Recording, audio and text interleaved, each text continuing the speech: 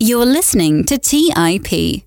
On today's episode, I invited one of my favorite guests, Lyn Alden, back on our podcast. We start out talking about what money really is and transition into a discussion of how to apply the takeaways for our portfolios. As you will soon learn, Lyn Alden is such a wealth of knowledge.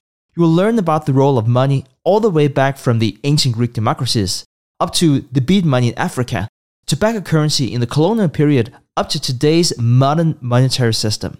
I hope you enjoyed this conversation as much as I did. Let's jump to it. You are listening to The Investors Podcast, where we study the financial markets and read the books that influence self-made billionaires the most. We keep you informed and prepared for the unexpected.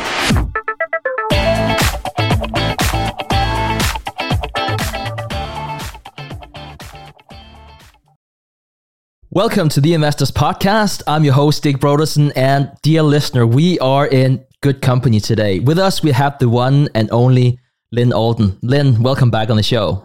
Thanks for having me back. To kick this episode off, perhaps you can tell the story of the ancient Greek democracy in 6th century BC that used partial jubilee as a solution to avoid a catastrophic class conflict, and how that relates to where we are in the debt cycle today.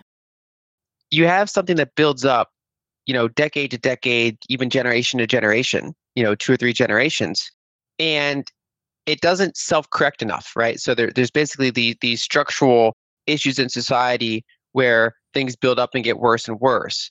Basically, things have a tendency to concentrate, especially the way we structure things.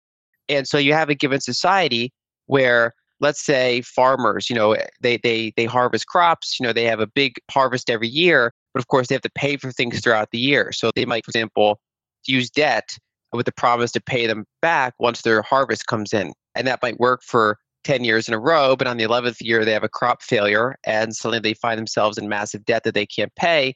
And back then you could become a debt slave. There are all sorts of ways to deal with that in society. Problem is that over time you have kind of things build up where wealth consolidates, and then it also feeds on itself. So once you're wealthy, you're able to influence politics more, right? You have the ear of the king, or if it's a republic, you might have more voting power. You can even, back then especially, only rich people could really vote anyway in societies that were republics. So you can further make the rules in your favor, and you get this tendency to consolidate one way or another. And societies had to deal with that in different ways. And we have records going back to ancient Sumeria, Babylon, and Greece. And the one I used in this piece was Plutarch wrote about, the ancient king Solon in Greece. And this was an excerpt from Lessons of History by Will and Ariel Durant. And it goes, I'll just read it because it's actually a really good paragraph. In the Athens of 594 BC, the poor, finding their status worsen with each year, the government in the hands of their masters, and the corrupt courts deriding every issue against them, began to talk of violent revolt. The rich, angry at the challenge to their property, prepared to defend themselves by force. Good sense prevailed. Moderate elements secured the election of Solon, a businessman of aristocratic lineage, to the supreme archonship. He devalued the currency, thereby easing the burden of all debtors, although he himself was a creditor. He reduced all personal debts and ended imprisonment for debt. He canceled arrears for taxes and mortgage interest. He established a graduated income tax that made the rich pay at a rate 12 times that required of the poor. He reorganized the courts on a more popular basis. He arranged that the sons of those who had died in war for Athens should be brought up and educated at the government's expense. The rich protested that these measures were outright confiscation, and then the radicals on the other side complained that he had not redivided the land. But within a generation, almost all had agreed that his reforms had saved Athens from revolution. And so basically, when we talk about this kind of multi-decade, multi-generational compoundings, usually what you have is these sharp events at some point where either people revolt, right? Everyone's a debt slave now, so they say, wait a second, we outnumber these guys 100 to 1. Let's just go burn their house down. So there's that. Or they, through politics, basically say, okay, this is not sustainable. The courts are corrupt. We've kind of, we have so entrenched cronyism and the policies are not good. Let's like sharply reverse some of this without going too far. And so this was an example where they managed to moderate it. Most examples are not that successful. And so this just kind of shows over time that when you have massive debts and wealth concentration built up in a society, there's usually some sort of release valve that is in various ways, it's painful for various groups. And then depending on how it goes, it could be extraordinarily painful for everyone if you have kind of a collapse or a revolution of some sort. It's just very interesting to see what we can learn and then what happens. We know just in times like these, it can go either way. And I think historically it has typically ended with a conflict. I've seen some stats that in situations like these, with the declining power and a new superpower coming, the probabilities of war are around 75% historically. But, we always hope for something, clearly not a war, and for a more peaceful solution. But I just hope that we can take a page from the Greek playbook, if not doing exactly like it. That's not my point, so please don't read between the lines, but just more a hope that it won't go into war, anything like that. Lyn, shifting gears here a bit, but not quite. In episode 426, you recommended the book Money Dethroned to our audience. And I want to say that central to the book was that debasement was the core of falling empires. And we both read Redelio's book, The Changing World Order. And in that book, he goes through how the English Empire took over from the Dutch, only to be taken over from the US. And now we're at a point where the Chinese are gaining relative global influence at a rapid pace. As I'm reading The Changing World Order, money debasement in the book is surely a factor, but it's not the central theme of falling empires. It's more a derivative of something that happened before. The cause and correlation is very important to separate here. I am curious about in which place you think currency debasement has in the rise and fall of empires.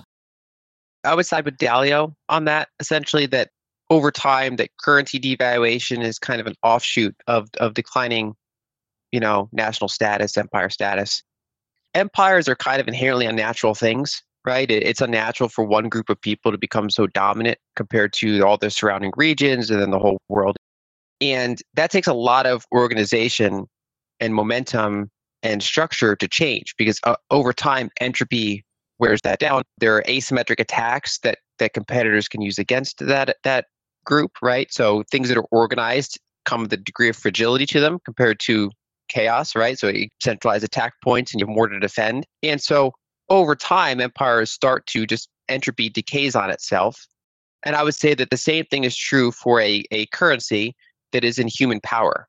That if humans are able to influence the currency in any way, that eventually they will start cheating. They will start, say, having gaps for one reason or another, and then having to debase and having to manipulate it over time. And so I would say that both currency debasement and falling empire status are the idea that both of them require basically the rulers to be perfect forever in order to not fall. And of course, given a long enough chain of rulers and governments, they're not perfect, and so they will eventually fall.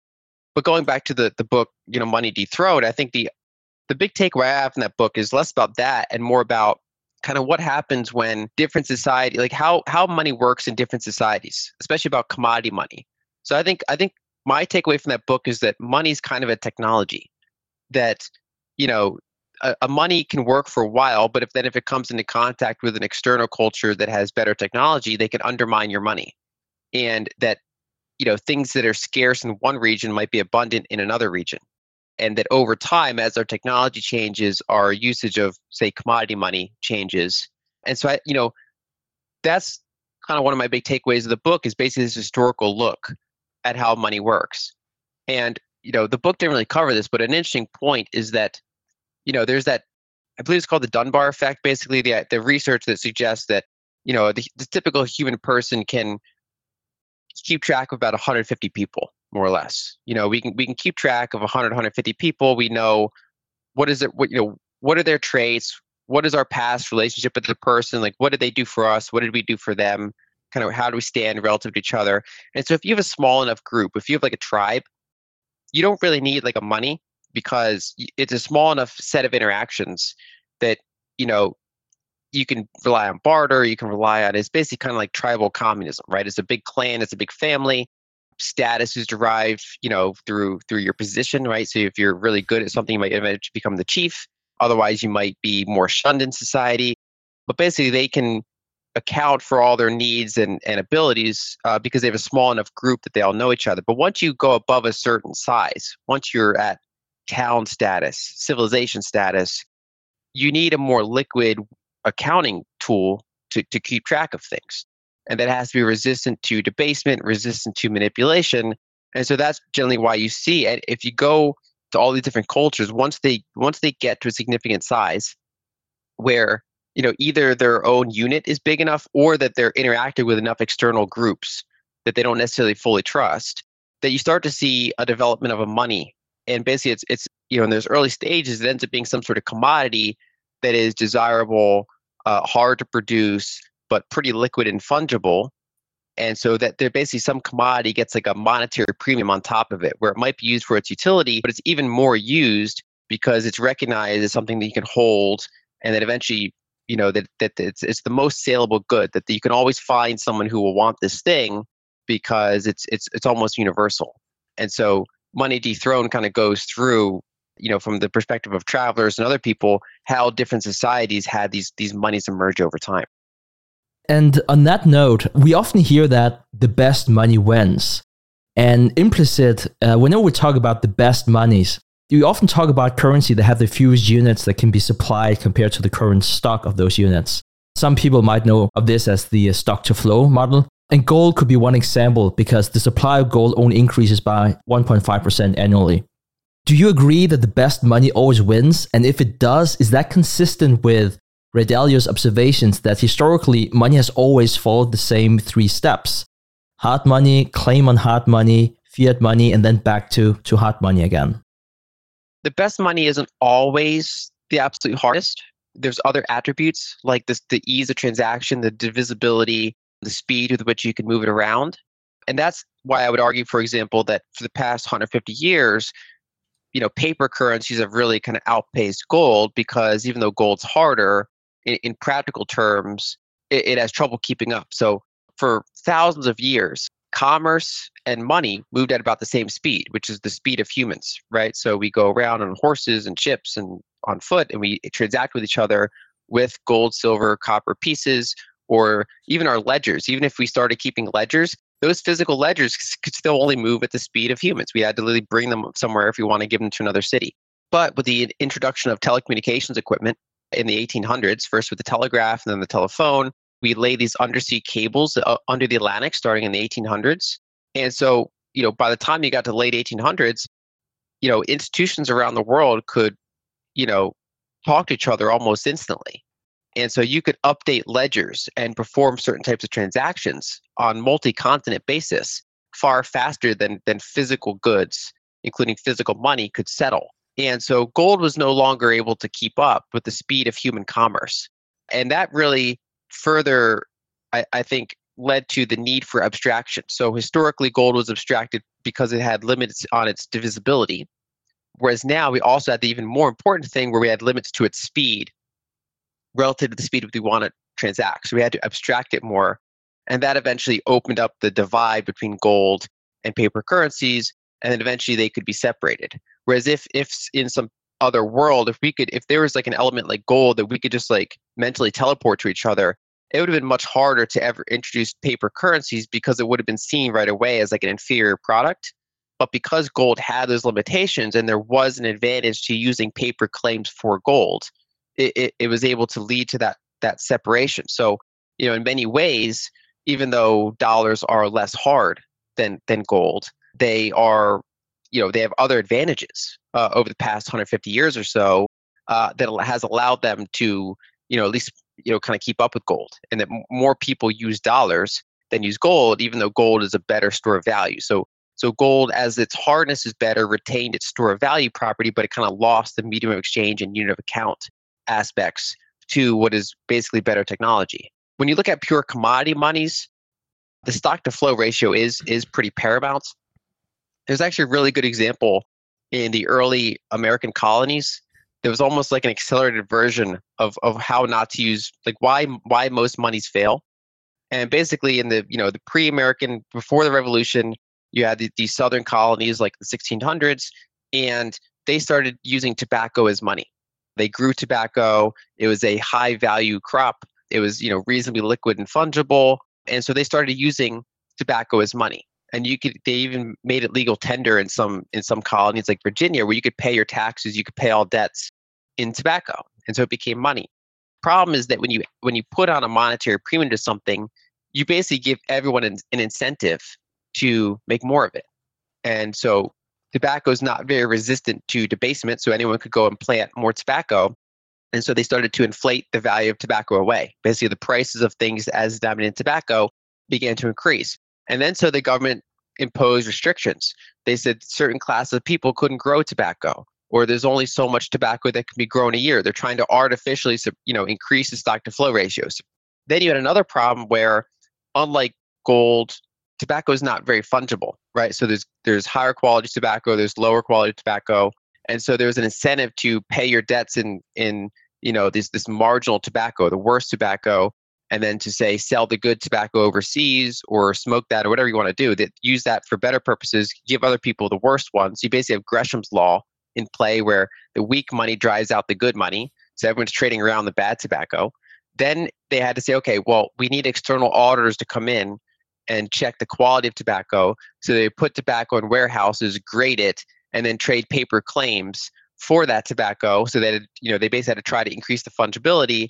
And then eventually they just abandoned the whole situation because it was untenable. And so that's kind of an accelerated version of why any commodity that's not resistant to debasement, meaning it can't maintain a high stock to flow ratio given our level of technology, ultimately fails as money.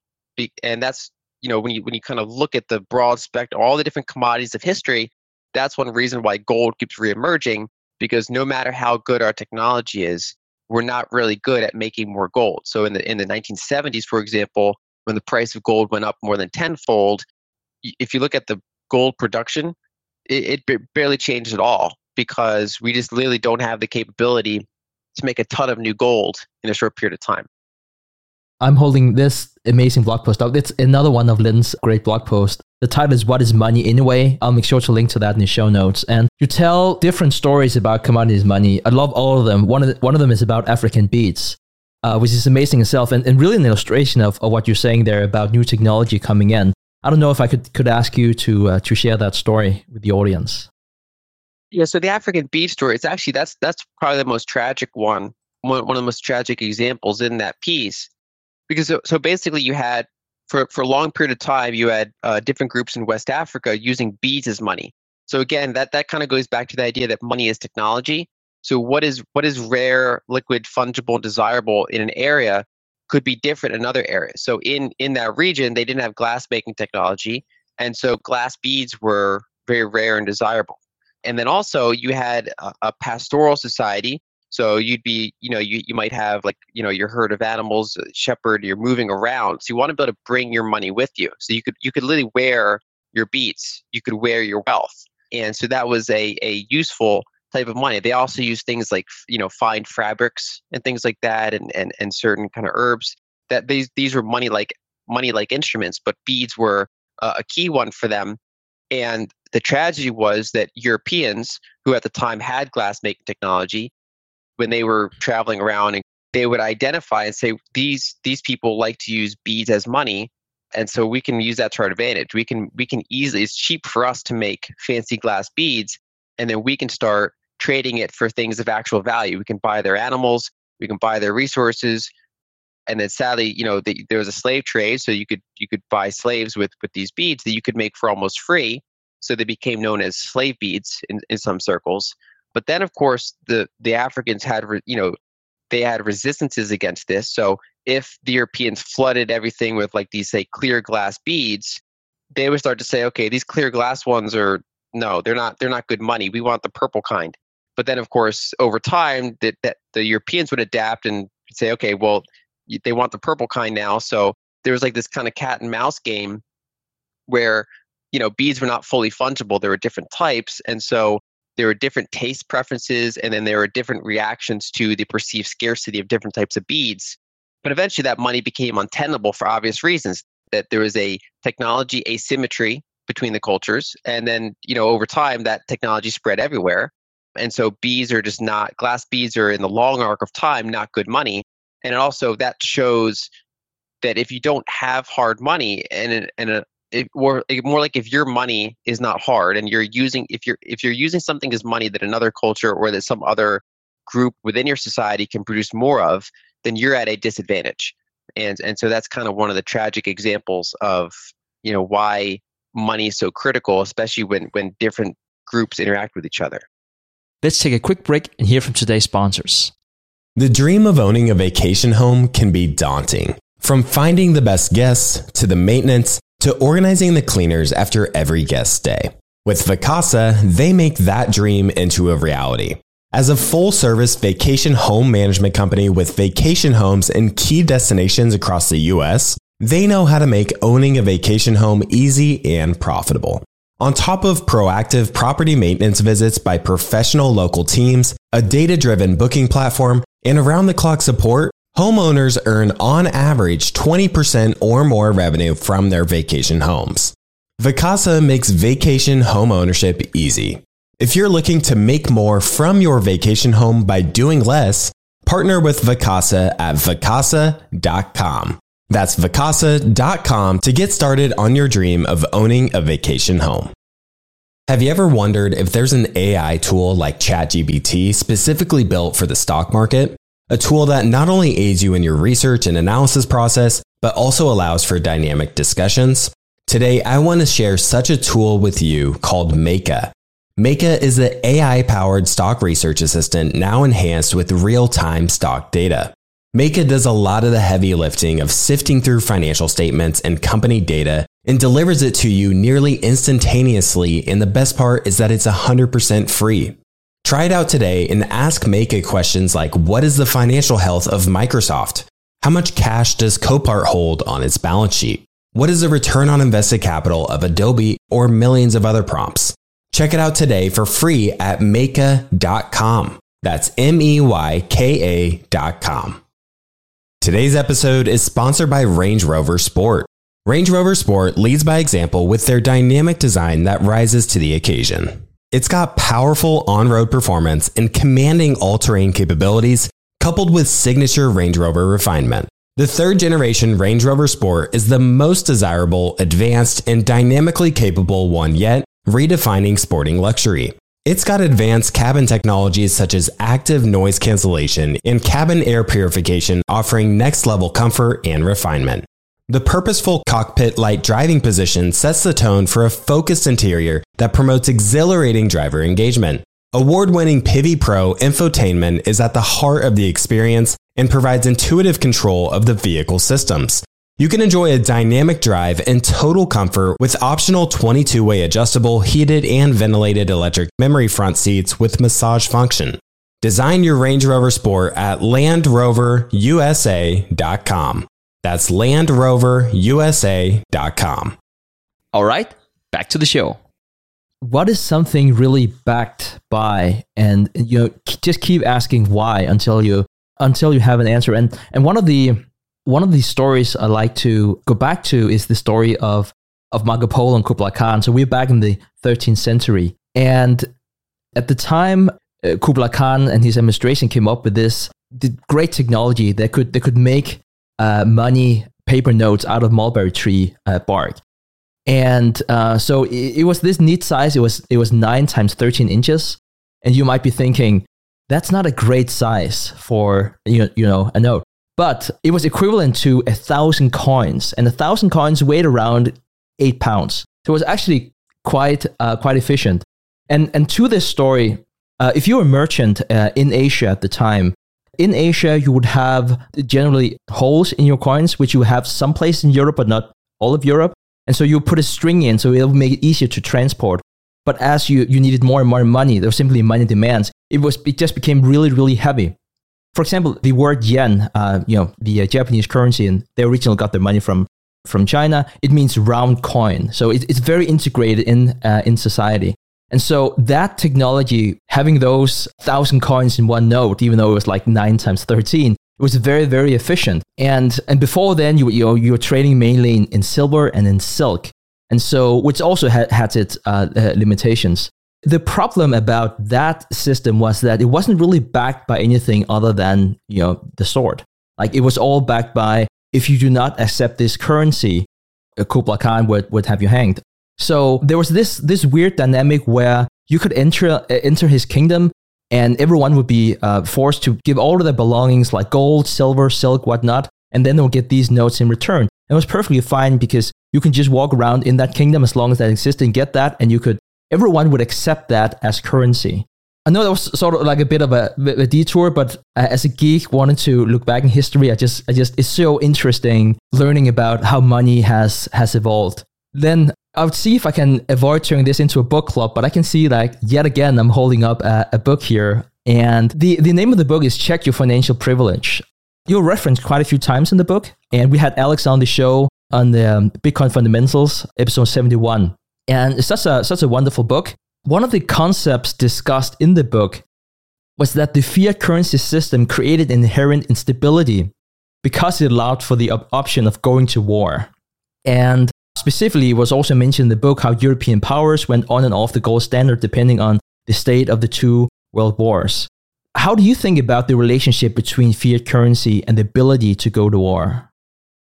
I think a lot of it goes hand in hand, but I wouldn't phrase it as it creates the ability to go to war, because any student of history knows that war, goes back as far as our records go. It goes back way before fiat currencies. But what fiat currencies do, so let's say without fiat currencies, right? Let's say money is gold, for example. If a government wants to wage war on another country, they obviously have expenses to do that. They have to buy expenses. They might, a lot of wars, you use external mercenaries, right? So, for example, in the American Revolution, Germans were used in that war, and so basically there's equipment or soldiers that could be used as well as their own, paying their own citizens to drop what they're doing, say, okay, stop being a blacksmith, come fight this other group of people that you never met. So we'll pay you, and so wars are expensive.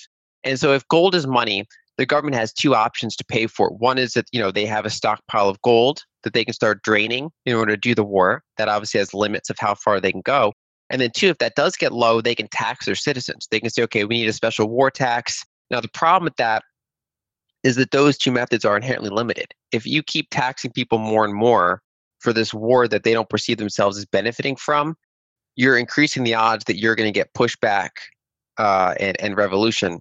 Either they're going to stop voting for it, or if it's a kingdom of some sort, they have no voting power, they're going to revolt. They're going to say, stop, you're stealing my money to go kill people I don't know. Whereas what fiat currencies do is they give the government basically unilateral ability to drain value from the citizens without them knowing and without their permission right away. They only find out after the fact.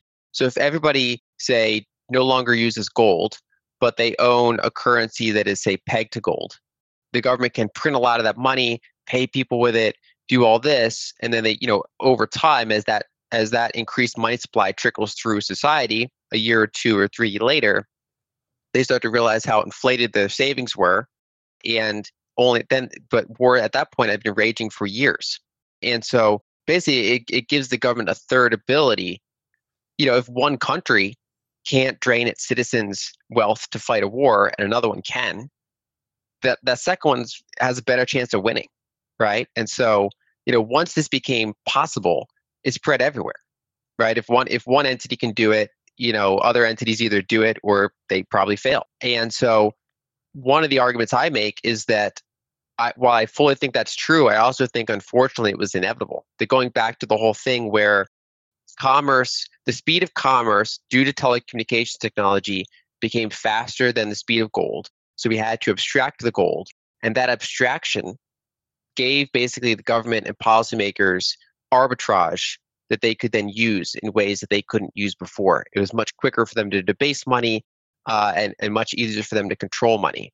And so I do think that there is a lot of merit in the argument that the abstraction of money, either fiat currencies or either paper currencies that are backed by nothing, or paper currencies that are backed by gold but that can be depegged or devalued at a stroke of a pen, that those technologies basically do enhance a country's ability to do war, which in the grand scale is a bad thing. We would prefer if globally there were more limits on war, but it's unfortunate that when this technology exists and one country exploits it, it can be everywhere. I would like to discuss the Triffin dilemma. please present to audience, first of all, what it is, and if we can still use some of the teaching from the Triffin dilemma in a fiat currency world.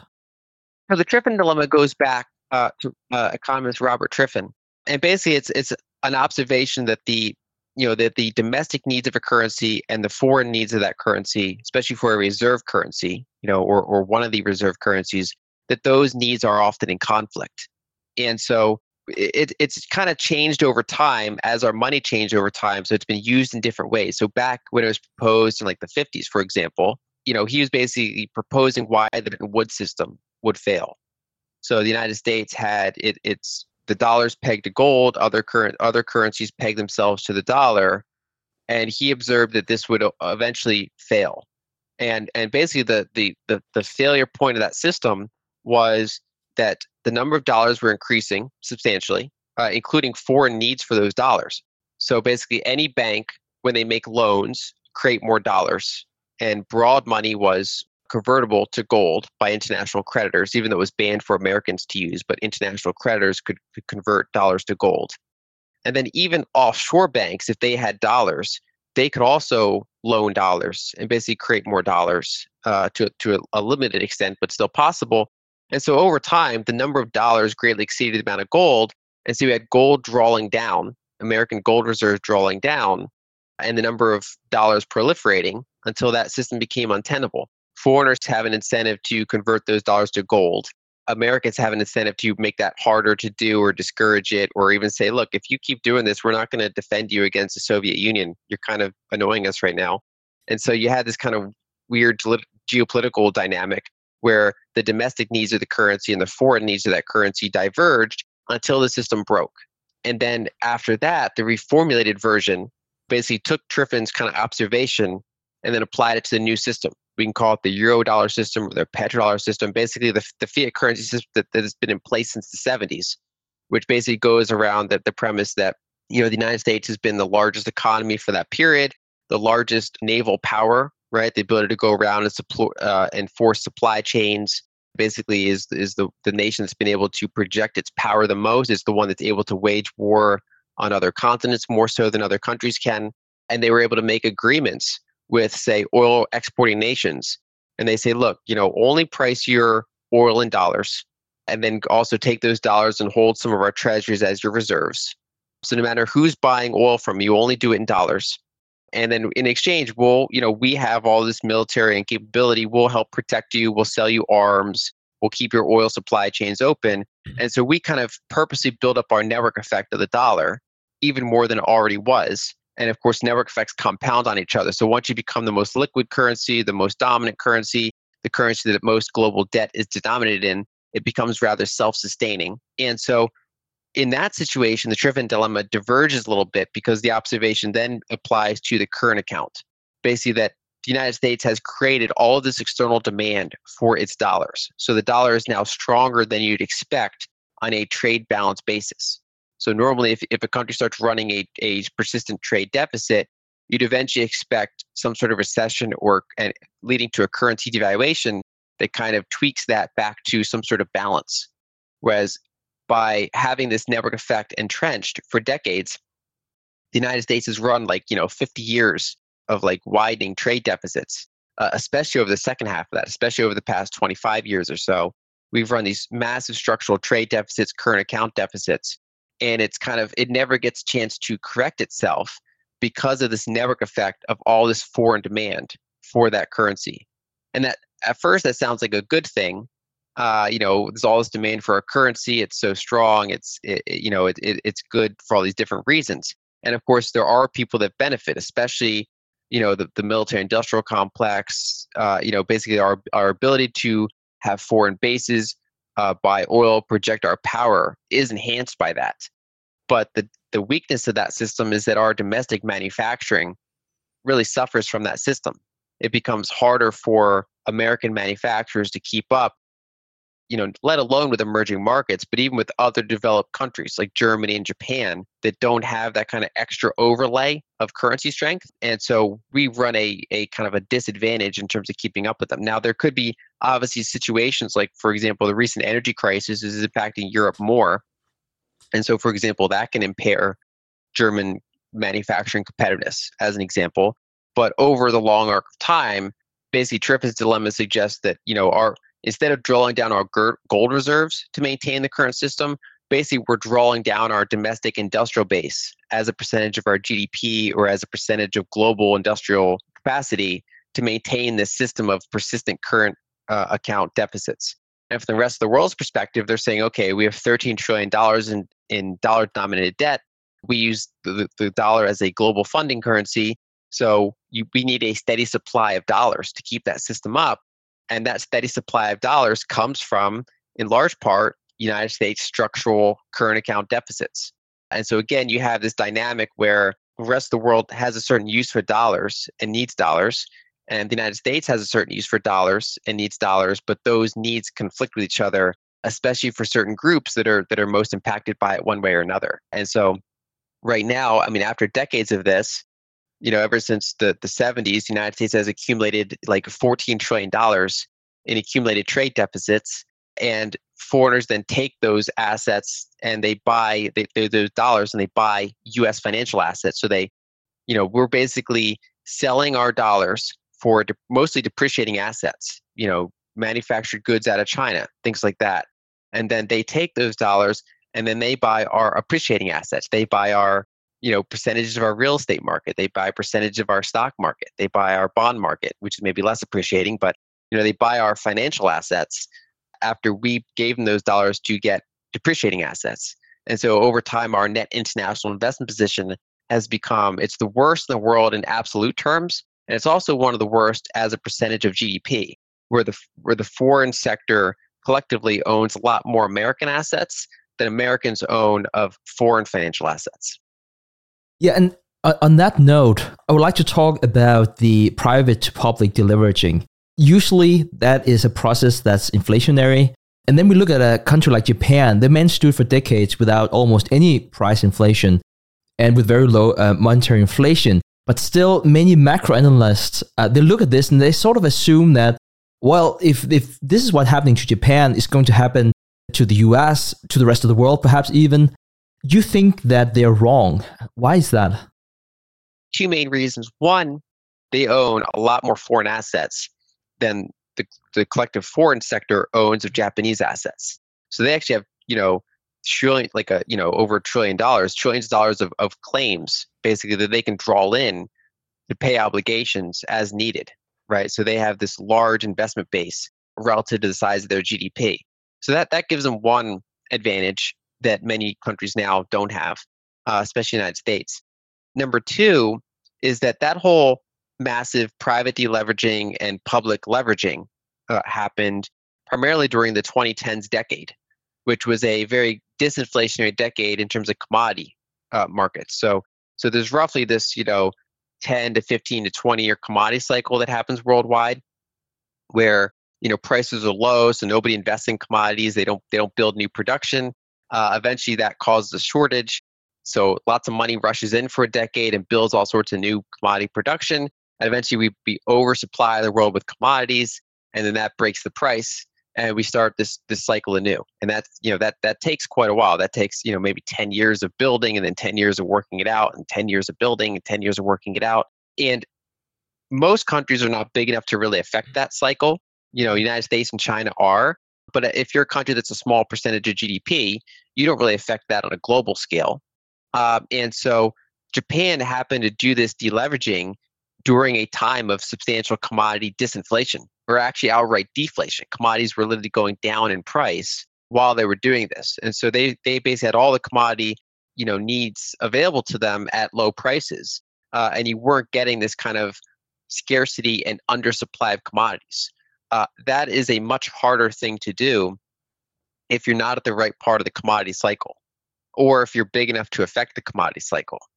And so I would argue that, Japan represents an almost perfect example of doing this, with the right conditions and at the right time, that we shouldn't then just look at that and say, well, when all the other countries go through a similar process, it's going to be just like Japan. Another, actually, third factor I would say is that, unlike most countries in the developed world, Japan has very little political polarization. or rising populism and tensions in the country. And part of that's just how you have a rather homogeneous society, and they've governed pretty well domestically. They don't spend a lot of money on military, things like that. And so a lot of the money just, goes back to the people. And so you have a rather harmonious society. That doesn't mean it's perfect. There are obviously disagreements in society, but when you look at just quantitative ways of measuring political polarization, the United States and most European countries are in a much tougher spot there, whereas Japan has a rather harmonious society, rather low levels of wealth concentration, and so that gives them a deeper tool chest, I would say, to handle those storms. But of course, their main disadvantages right now are that they are a commodity importer, which now is becoming relevant, and then they also do have now a ton of public debt, and so they have less ability to raise rates or otherwise protect the value of their currency because they can't really service that debt otherwise. And so I think people over extrapolate the Japanese example by not realizing a lot of the nuances around the timing and the details for how they're able to do that without it being inflationary. Let's take a quick break and hear from today's sponsors. Kyle, you're connected with a ton of different investors and portfolio managers, and you're just really in the know on a lot of these things. How do you keep up with all the day-to-day headlines for your portfolio companies? Yeah, so I used to have a ton of issues with this, and that was until I started using Yahoo Finance. Really? What's so great about it? So Yahoo Finance is awesome. I have my whole portfolio entered, and I can easily see all the top headlines to keep up with the recent news. And each day you get an overview of the major global events that might be moving the market. So I'm ready to easily pounce on any opportunities that come my way. What else can you do on Yahoo Finance's platform? They also have a number of cool features, including a tool that lets you link all of your investment accounts, analyst ratings, and independent research, as well as the ability to create customized charts. Well, now I know that the audience is really going to love this one, and actually see they have 90 million monthly active users. For comprehensive financial news and analysis, visit the brand behind every great investor, yahoofinance.com. The number one financial destination, yahoofinance.com. Today's show is sponsored by public.com. That's where you can earn 5.1% APY with a high yield cash account. While we can't say for certain it's the highest interest rate there is, we can say this. It's a higher rate than Robinhood, a higher rate than SoFi, a higher rate than Ally, a way higher rate than Bank of America and Chase, a higher rate than Citi, Wells Fargo, Discover, and it's a higher rate than American Express too. So if you want to start earning 5.1% APY on your cash, check out public.com. We can't say it's the highest interest rate, but it's pretty damn up there. This is a paid endorsement for Public Investing. 5.1% APY as of March 26, 2024 and is subject to change. A high-yield cash account is a secondary brokerage account with Public Investing, member FINRA/SIPC. Funds from this account are automatically deposited into partner banks where they earn a variable interest and are eligible for FDIC insurance. Neither Public Investing nor any of its affiliates is a bank. U.S. only. Learn more at public.com/disclosures/high-yield-account. As many of you know, I love studying businesses and networking with business owners. The more I've studied businesses, the more I've realized that starting and scaling your business is easier than ever because of companies like Shopify. Did you know that Shopify powers 10% of all e-commerce in the US? Shopify is the global force behind Allbirds, Rothy's, and Brooklinen, and millions of other entrepreneurs of every size across 175 countries. Shopify is the global commerce platform that helps you sell at every stage of your business, from their all-in-one e-commerce platform to their in-person POS system. Wherever and whatever you're selling, Shopify's got you covered. Shopify even helps you turn browsers into buyers with the internet's best converting checkout, up to 36% better compared to other leading commerce platforms. What I personally love about Shopify is that it's the turnkey solution to kickstart and grow your business, and they are totally committed to giving you the necessary tools to succeed as a business owner.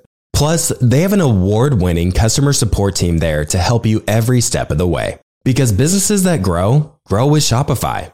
Sign up for a $1 per month trial period at Shopify shopify.com/WSB. That's all lowercase. Go to shopify.com/WSB now to grow your business no matter what stage you're in. That's shopify.com/WSB. All right, back to the show. So let's talk more about that debt. It's very hard to talk about Japan macroeconomic terms without looking at that huge debt burden they have.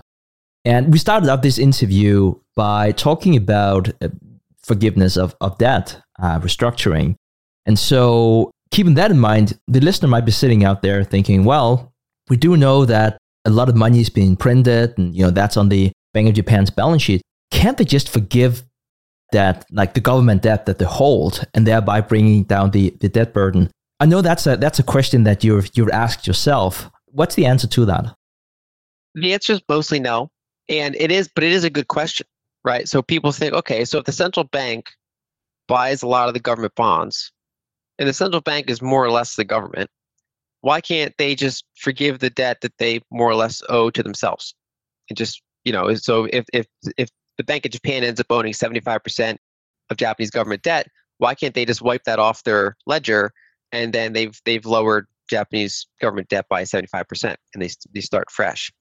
Problem is that the whole kind of crux of this fiat currency system runs on the premise that a central bank and the government have some degree of independence from each other, right? Because if you have a dictator with absolute power over the money, that money is going to get debased a lot quicker, just the way human nature works. Even if say there's some philosopher king running a country, as soon as he dies, the next one's going to be worse and he's going to mess it up, right? So if you have centralized power, you're more quickly going to debase the money. Whereas if you have all these checks and balances that make it hard to create more money, like, so you have to have Congress approve it, then you have to have the central bank finance it, you have to have the president not veto it, right? So you have to have all these different groups agree to create a lot more money. That really slows down the money creation. And that's why you have, countries with strong institutions and independent institutions generally have a much longer track record of maintaining a reasonably successful fiat currency compared to smaller countries with less, histories of institutions, and then the institutions get co-opted by some more authoritarian type of ruler. And so going back to the premise, central banks are, at least in theory, supposed to be independent. And in order, and obviously in times of war and things like that, that independence gets seriously threatened. But it's still not like the president or a head of a country can just go and tell the central bank head to do exactly what he wants. If they do, they're more like a banana republic. They're more like that authoritarian model. And so even though they might appoint the central bank chief, that central bank chief now has a term that can potentially persist through multiple administrations, and that has checks and balances for how they can be removed, how a new one can be added, right? And so there's some degree of separation there. So a president can't just do something like cut interest rates 3 months before the election, make everyone happy, and then go back to having higher rates, right? So that they don't have that fine control over interest rates because it's in someone else's hands. They're supposed to be independent. And part of maintaining central bank independence is that they can't be insolvent, that they have to have assets that are equal or higher than their liabilities, because otherwise they're reliant on financing from the government, and that they're entirely reliant on that government, and therefore they no longer have any sort of credible independence. And so the way central bank balance sheets work is that the currency is their liability. So physical currency is their liability, and bank reserves of commercial banks that are assets for them are liabilities of the central bank. So those are their primary liabilities. And on the other side of that ledger, their assets are things like primarily their government debt that they own. That's their key asset. And then depending on the different central banks, some of them have mortgage-backed securities, some of them even have equities, but the core of their assets is that government debt. And so if they were to erase that government debt and say, look, you don't owe us anymore, let's just start fresh. Well, now that central bank has a multi-trillion-dollar hole on the asset side of its ledger, but still has all those liabilities. And so they are now a technically insolvent organization. They have no independence. They're entirely reliant on government financing. And so that whole model of some degree of credible decentralization goes away, credible independence. And so while you might not have any sort of overnight effect from just say wiping away central bank owned government debt, it's not like you wake up tomorrow and the currency hyperinflated. But going forward, that central bank is now 100% captured by the government, more or less. And so the long-term ability to do that degrades. And that's why most of them have laws in place to prevent that from happening, that the central bank can't just wipe it away. Now, there are other tricks that they can do, right? So you could, for example, the government could issue a special bond that is like, a 100-year bond that doesn't pay interest. Now you have this kind of bond that's different from the other government debt that doesn't pay interest. And so basically there are things that they can do like that. And there are other tricks they can do to kind of keep the ledger, the asset side and the liability side technically solvent, but merely deleting the asset side is generally untenable, at least the way that we've structured the system now for, a century or more in many countries. So if we continue this discussion about the relationship between the government or treasury, if you want, and the central bank, then perhaps we can use the US example. So in 1934, in the Gold Reserve Act, the Fed was required to give its gold to the treasury. And in return, because it is a double entry bookkeeping, in return, the Fed was given an equal amount of so-called gold certificates. And these gold certificates, in theory, represented a gold claim, but they really didn't have any worth because they couldn't really be redeemed. But what this maneuver did was that it technically kept the Fed solvent. And fast forward, and we are looking at this huge debt burden. You've mentioned 3 different options from the US. You briefly touched upon the 100-year zero interest bond. One could talk about a revalue gold on the balance sheet, or we could also hold interest rates below inflation and effectively burn away debt. Could you please elaborate on these 3 options and what the consequences would be? Going back to what we talked about before, so over time, when we have this long-term debt cycle unfold, debt moves generally from the private sector up to the public sector. So you have some sort of private debt bubble pops. So the government comes in, prints money, and does things that eventually get a lot of that debt onto the public balance sheet, the sovereign balance sheet, sovereign debt. And so that's generally what you saw in let's say, United States, for example. After you had the global financial crisis, the subprime mortgage crisis, banks blow up, you started to see some degree of private deleveraging, but a lot more debt on the public balance sheet. And Japan's an even more extreme example where over the past, call it 2 decades, you had this, going into that period, you had a massive corporate debt bubble, just tremendous amounts of debt, corporate balance sheets. And over time, you had a lot of that drift over to, they gradually deleveraged, but it was offset by the government leveraging up quite a bit. And so a lot of that debt was indirectly transferred from the private sector, the corporate sector, to the public balance sheet. And the problem there is that there's really nowhere to go once it's at that spot. There's no higher place to put that burden. It's there now. And so when you have externally high government debt to GDP, really the only way around it is to default. But the question is, how do you default? There's polite ways to default, and then there's messy ways to default. And so there's a study by I think it was Hirschman Capital that showed over the past 200 years, every country that got over 130% public debt to GDP defaulted in one way or another over the next, call it 15 years. They either inflated that debt away, or if they're an emerging market and they owe debt in a currency they can't print, like dollars, they just would outright default. They'd restructure, they default in various ways. And actually the only exception was Japan. They were able to push that longer than anyone else because, again, they had really good conditions. They had huge net international investment position. They had a harmonious society. They did it all during a commodity bear market, or at least a big chunk of it. The worst part of it was during a commodity bear market. And so they had a lot of ways to push that longer than anyone else, but they're kind of the outlier. And so going back to your list of options, when you have super high government debt relative to the size of the economy to support that debt, assuming it's denominated in their own currency, like we see in developed markets, they have a handful of options. Because, as we discussed, they can't just delete that from the central bank ledger.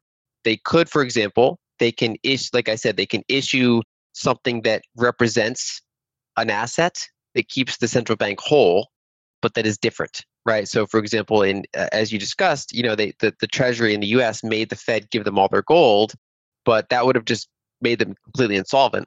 And so instead, they gave them gold certificates the Fed could then have on their ledger that gave them legal solvency. And so you can have things like that where the government basically creates this unique type of bond, directly or indirectly sells it to the central bank for printed money, and that just gets stuck there for decades, and is a whole separate type of asset than normal government debt.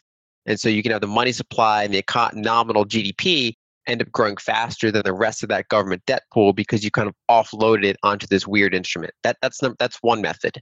Another method is that a country can sharply devalue its currency relative to gold, and then therefore basically you've effectively increased everything else. You've increased nominal GDP as measured in that devalued currency. You've increased asset prices as denominated in that devalued currency, while debt obligations are fixed, right? So you basically deleveraged in that sense. A similar way is to do that over time gradually, where a country can say, look, we're going to target 2% inflation, but we're going to hold bond yields. Like let's use Japan as an example. Japan officially has a 2% long-term inflation target per year, but they're doing yield curve control where they're holding short duration rates below zero and they're holding long duration rates at 0.25%. And so they're basically saying that, we're going to over time try to gradually devalue our sovereign debt compared to nominal GDP, compared to nominal, total asset base in Japan. In most situations like this, it ends up being more extreme. So, for example, in the 1940s United States, we were fighting World War II.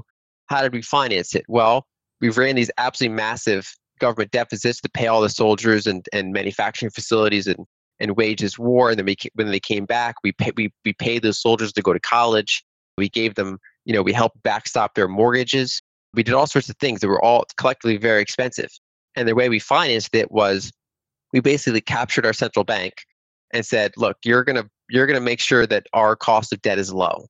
And so the central bank said, okay, we're going to keep short-term interest rates at near zero, and long duration bonds we're going to cap at 2.5% by being willing to buy an unlimited amount of them with printed money. And so that whole decade in the 1940s, we averaged 6% annual inflation, while interest rates paid 0 to 2.5%.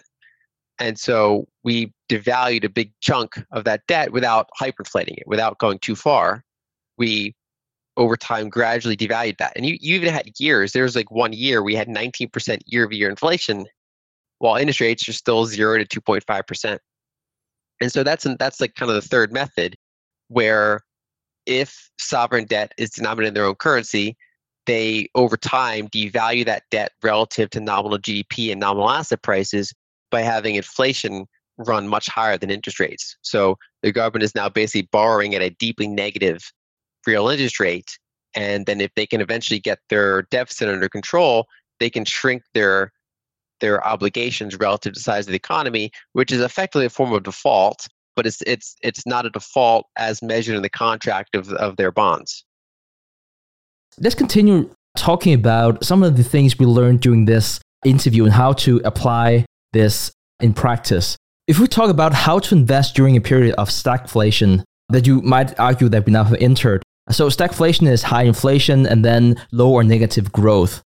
And I know you looked into the performance of different asset classes during such a time.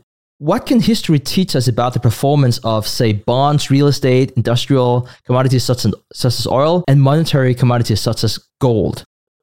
In general, inflationary periods happen in large part due to rising commodity prices, right? It's really hard to get a period of high sustained inflation if commodities are cheap, right? They're kind of one of the key inputs for what contributes to inflation. And that can happen, of course, on both sides of the ledger. You can have the currency itself being rapidly devalued, or you can have scarcity in the commodity itself, causing that to go up against other financial assets. So either way, commodities are rapidly increasing in price. And so by extension, when you have this kind of inflationary environment, commodities tend to be historically the best place to be. So that's kind of one of the most highly correlated assets that does well in inflationary environments. Now, the challenge with that, though, is, of course, that they're very volatile. So even in inflationary environments, you can have sharp pullbacks in commodity prices. So commodities are one of the key places to be, but you have to be able to put up with that volatility. So the general trend of commodities over time is that they're usually not very good performers over the long run. It's not really good compounding places to store capital. But specifically during inflationary decades is when they really shine. Because if you think about it, the traditional stock bond portfolio is actually a pretty disinflationary portfolio, meaning it prefers a disinflation environment. Because obviously the bonds prefer disinflation, but then even the stocks, they would prefer easy access to commodities, low commodity prices, high margins, right? So generally, when you have that inflation environment, bonds suffer, but then also stocks generally run into turbulence. They have margin pressures. They often face lower valuations due to higher interest rates and higher investor uncertainty about like the future of those cash flows. And so generally, broad stock and bond indices usually stagnate or suffer in those environments. Whereas specifically, besides commodities, value stocks generally hold up pretty well.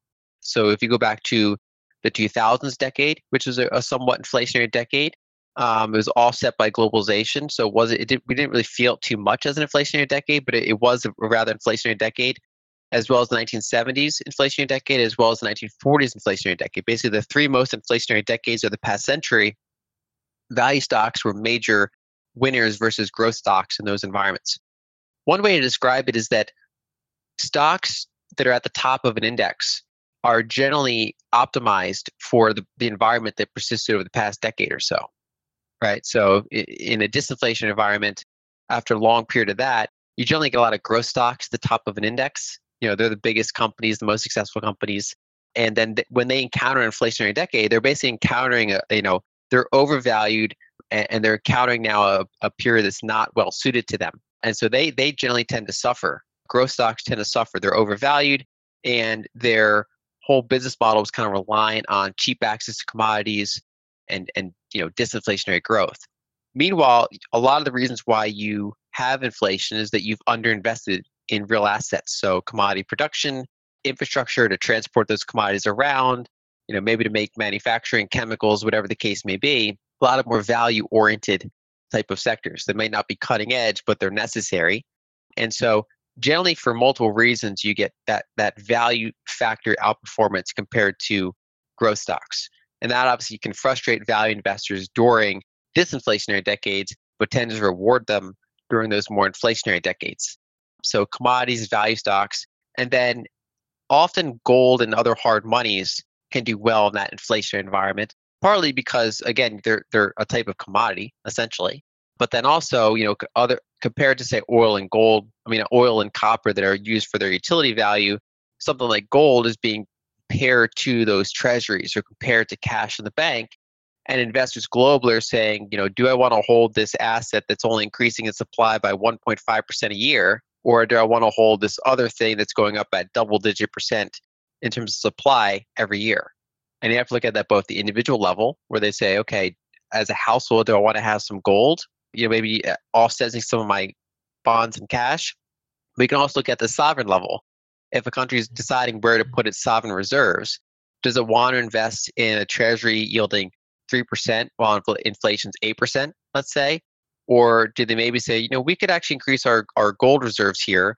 We could even self-custody them so they can't be censored or confiscated by another country, but then they're also kind of inherently inflation resistant, maybe not year to year. Obviously, it's volatile, but over the very long term, I'm basically holding a much scarcer thing than a treasury bond that pays negative real interest rates. And so generally those harder monies, with historically gold being the key example, do pretty well along with commodities with a little bit less volatility in those types of inflationary environments. In addition, if you have appropriately priced real estate with a fixed rate mortgage attached to it, that's also generally done pretty well in inflationary environments. So it did really well in the 40s, did really well in the 70s, United States, and did really well in the 2000s. And so you basically have the value of the land, the property, the materials, the relative degree of scarcity, that's all going up denominated in that devaluing currency, while the debt attached to that property is fixed, and therefore that's all getting devalued. So the home equity is actually doing pretty well. Now the challenge is that if you overpaid in the beginning, that can offset by the home values kind of melting in real terms. And so, for example, I'd be concerned about using that strategy in overpriced cities or many countries that are just overpriced in general, like Canada and Australia and China. You have very inflated housing markets. And so that strategy might not work as well. So really, it kind of comes down to looking at more utility, more scarcity, more cash flow oriented assets, and less paper assets and less disinflationary, kind of like high growth, long duration type of assets. Lyn, this was just amazing. I learned so much reading your blog post, speaking with you, and please give a hand off to your blog first and foremost, but really to anything you want. I'm sure the audience would love to learn more from you. Yeah, so I appreciate that. This is definitely a challenging time with, basically not only are asset prices changing around, we go from a disinflationary to an inflationary type of environment, and then are determining how long that inflation is going to last. All these different asset prices shuffling around, and then we're picking and choosing what, to the extent that we want to hold money, what types of money are we going to hold, right? That becomes it's almost like investing in different monies. That becomes a whole problem of its own to sort through. So it's definitely in a challenging environment, and I've enjoyed kind of writing and researching and trying to share what I can about that. Most of my content is at lynalden.com, and I'm also on Twitter at Lyn Alden Contact. Thank you so much for making time once again for the Investors Podcast. Thanks for having me. Thank you for listening to TIP. Make sure to subscribe to Millennial Investing by the Investors Podcast Network and learn how to achieve financial independence. To access our show notes, transcripts, or courses, go to theinvestorspodcast.com. This show is for entertainment purposes only. Before making any decision, consult a professional. This show is copyrighted by the Investors Podcast Network. Written permission must be granted before syndication or rebroadcasting.